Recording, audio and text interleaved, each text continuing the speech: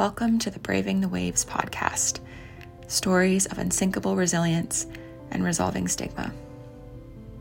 I'm your host, Michaela, and I am so excited to welcome you to Season 2.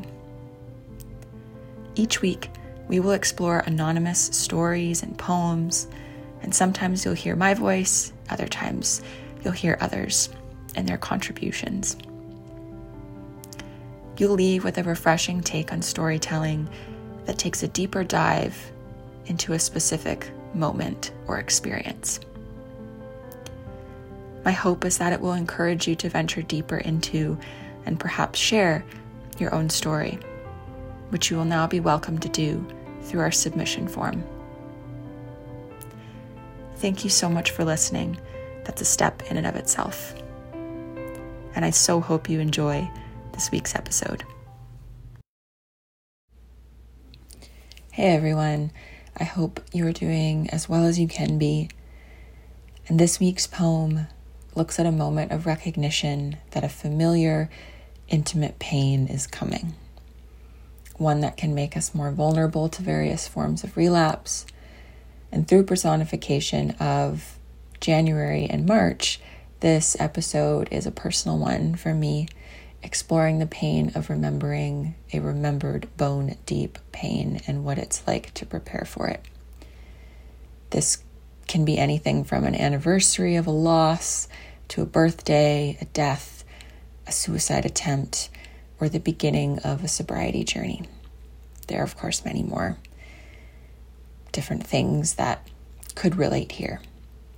And my hope is that the poem allows us to think about the question, why wade through the ache and loneliness every year?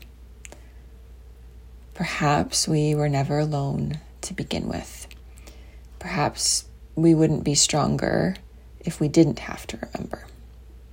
Perhaps we're stronger if we do remember together and fumble forward in a way we wouldn't have been able to if we didn't feel. So I will share the poem with you now, and then as always, we'll get into some thoughts and open conversation about it. How do I prepare for a pain that my mind, body, and soul remembers, knows is coming? That particular re-pain, the kind we have known every creak and crevice of, the apex of relapse potential, of course, cuffed to the cage of a month, packing more peaked, pointed punches in just 28 days than others with 31, as if saying, stop fighting now. Those 3 years won't change anything. January beseeches. What if I claimed February's time and space? Bring a sort of death to it, January asks again, calmly now, thinking. Maybe more of myself would bar me from the film frame when I'm finally able to crack open frozen windows or take a final frostbitten shower, one where my skin pickles while the window is open and the water is off throughout lathering to conserve water. I, March, nod. January. I know your waiting isn't the same as November's waiting, where the joy is in the waiting rather than the waiting for joy to return, if it was ever there. But don't forget that memory doesn't stop for death, nor does the life of relationship, as known by looking into a face and seeing the layering of ancestral features that built it. You are built by your 11 ancestors and catalyze the building of the 11 after you. I am you. But there is grief bursting my stitches, January cries, thick snow tears. A lunar new year, muscled, scaled, winged, a best friend's quarter-life birthday, an aching reminder of absent love, and a near taking of life not far enough in the past, which circulates the bone and flesh of every February, its pain taped to a clock, and it bloody hurts. You feel alone, I know, and that the road, a glassy waterway, is too glassy to travel without slipping, without falling beneath the frost sheet that locks you in without air. All the more reason to fight, all the more reason not to, all the more reason to carry a pickaxe to excavate what either option means to you when agony cannot be tamed by my promise of spring. But let me share a bare, unsugar-coated secret, a paradox, if you will, from a kindness named Stephen. If you look long enough, if you look hard enough at yourself, then suddenly you will see the rest of us, humanity, staring back. You were never alone.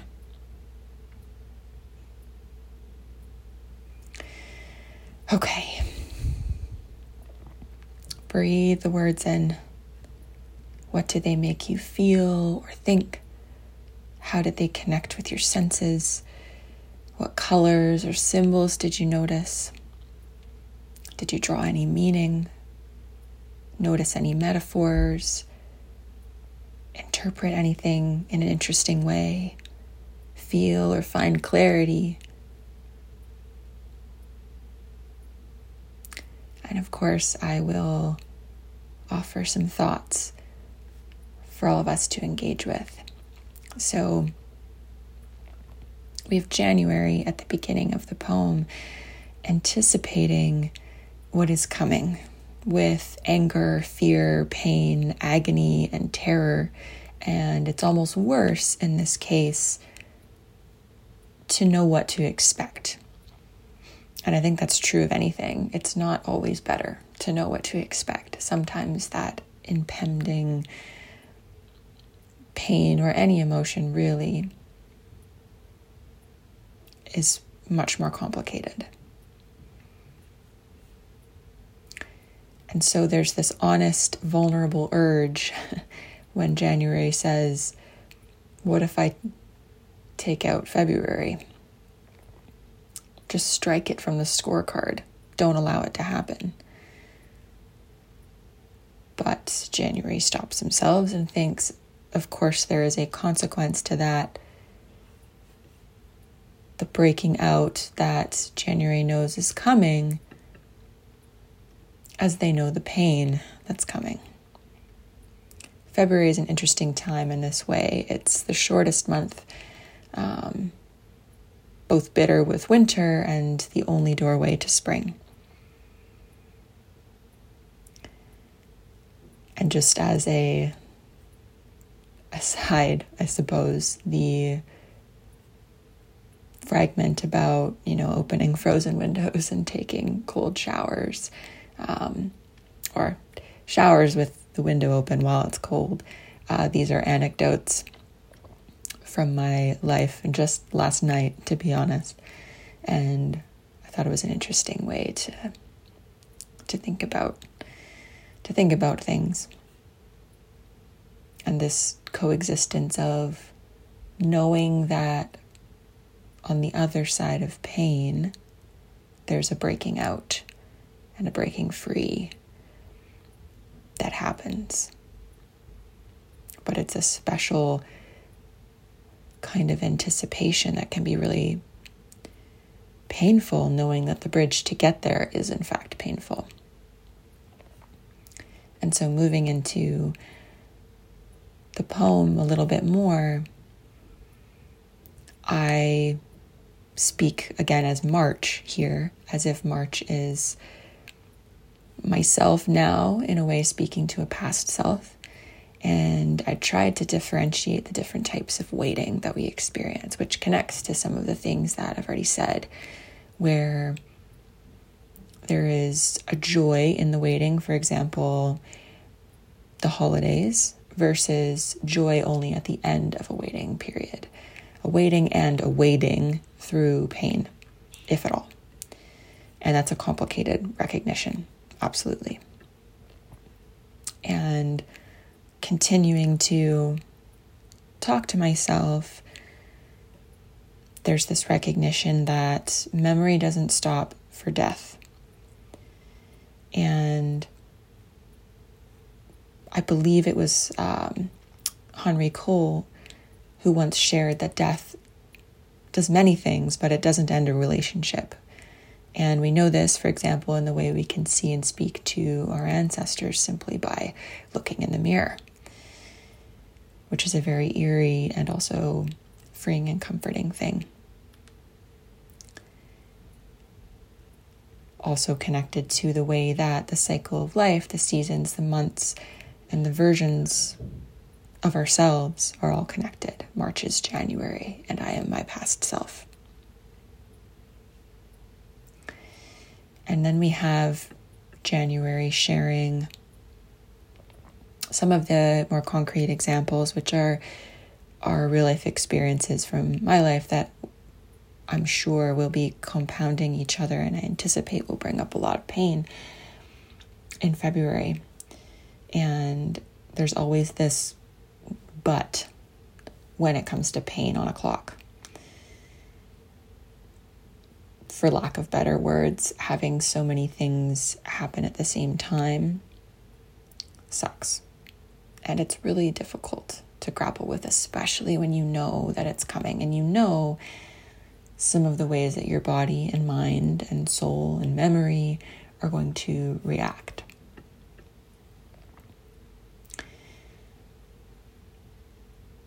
And there's a very concrete metaphor for, what it feels like when someone says, keep going. Like this path is too icy to travel without slipping. And if you fall, you'll be sucked through a small hole in the ice and vacuumed under it by the current and drowned. And that it doesn't seem that there's any other path. And that promising that spring is coming isn't always enough. And that's a hard thing to reckon with. In the deepest pain, we will always be faced with the fact that it is both the reason to fight and the reason not to. Yet, in the wonderful words of Stephen Batchelor, I paraphrased a little bit in the actual poem, but I believe his words were, "Here lies the paradox of solitude. Looking long and hard enough at yourself in isolation, and suddenly you will see the rest of humanity staring back. Sustained aloneness brings you to a tipping point where the pendulum of life returns you to others." And that's not to say that being alone when you're going through something really painful or re-experiencing old pains in a way is a good thing. It's definitely not saying you should be alone, but thinking about when you feel alone and isolated and like there's no way through. That if you embrace that feeling and the emotions and the pain and everything that comes up with it, you may in fact realize that you were never alone to begin with. And it's true. And love in this sense is hopefully all we need to recognize that. So with all of these thoughts, I will reread the poem once more to allow us to let it seep in. So thank you for listening.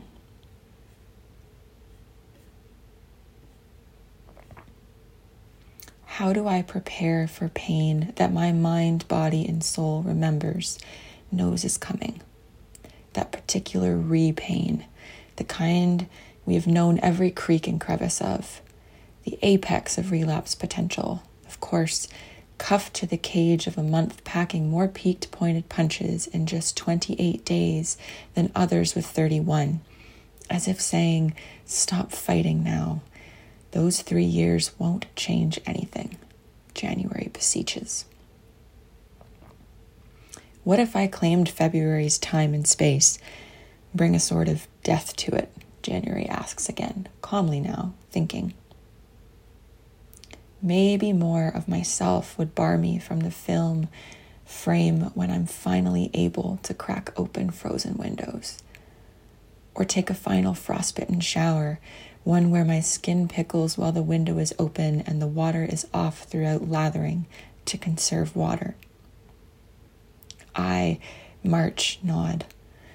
January, I know your waiting isn't the same as November's waiting, where the joy is in the waiting rather than the waiting for joy to return, if it was ever there.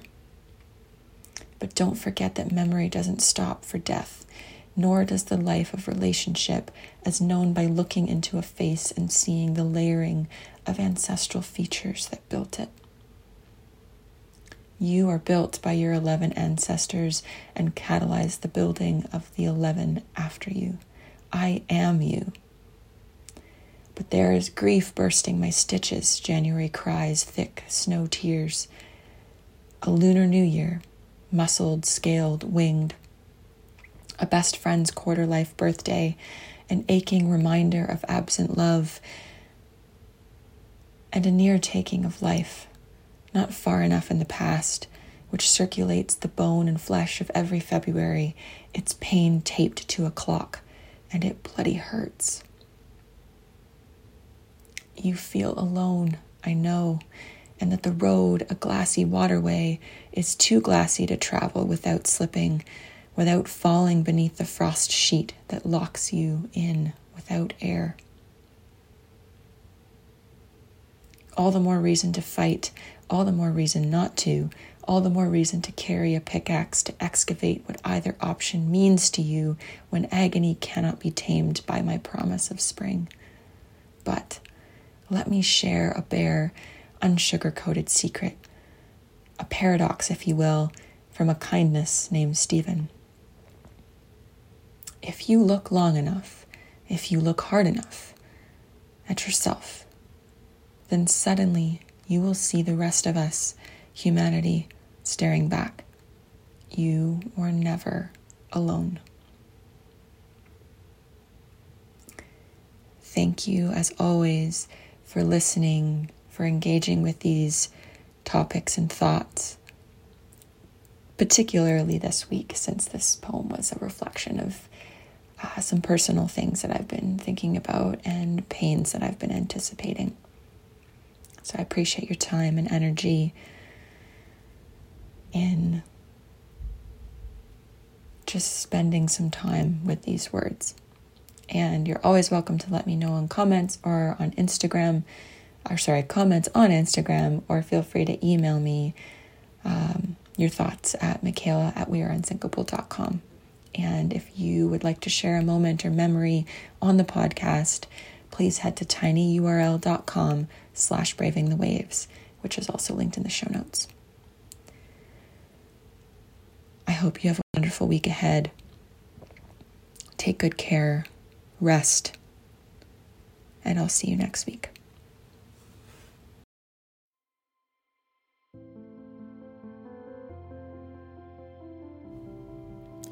Thank you for listening to this week's episode of the Braving the Waves podcast. You can find more information about this week's content, resources, and related links in the show notes. If you enjoyed this episode, we would love it if you subscribed, shared, or left a review and followed us on socials.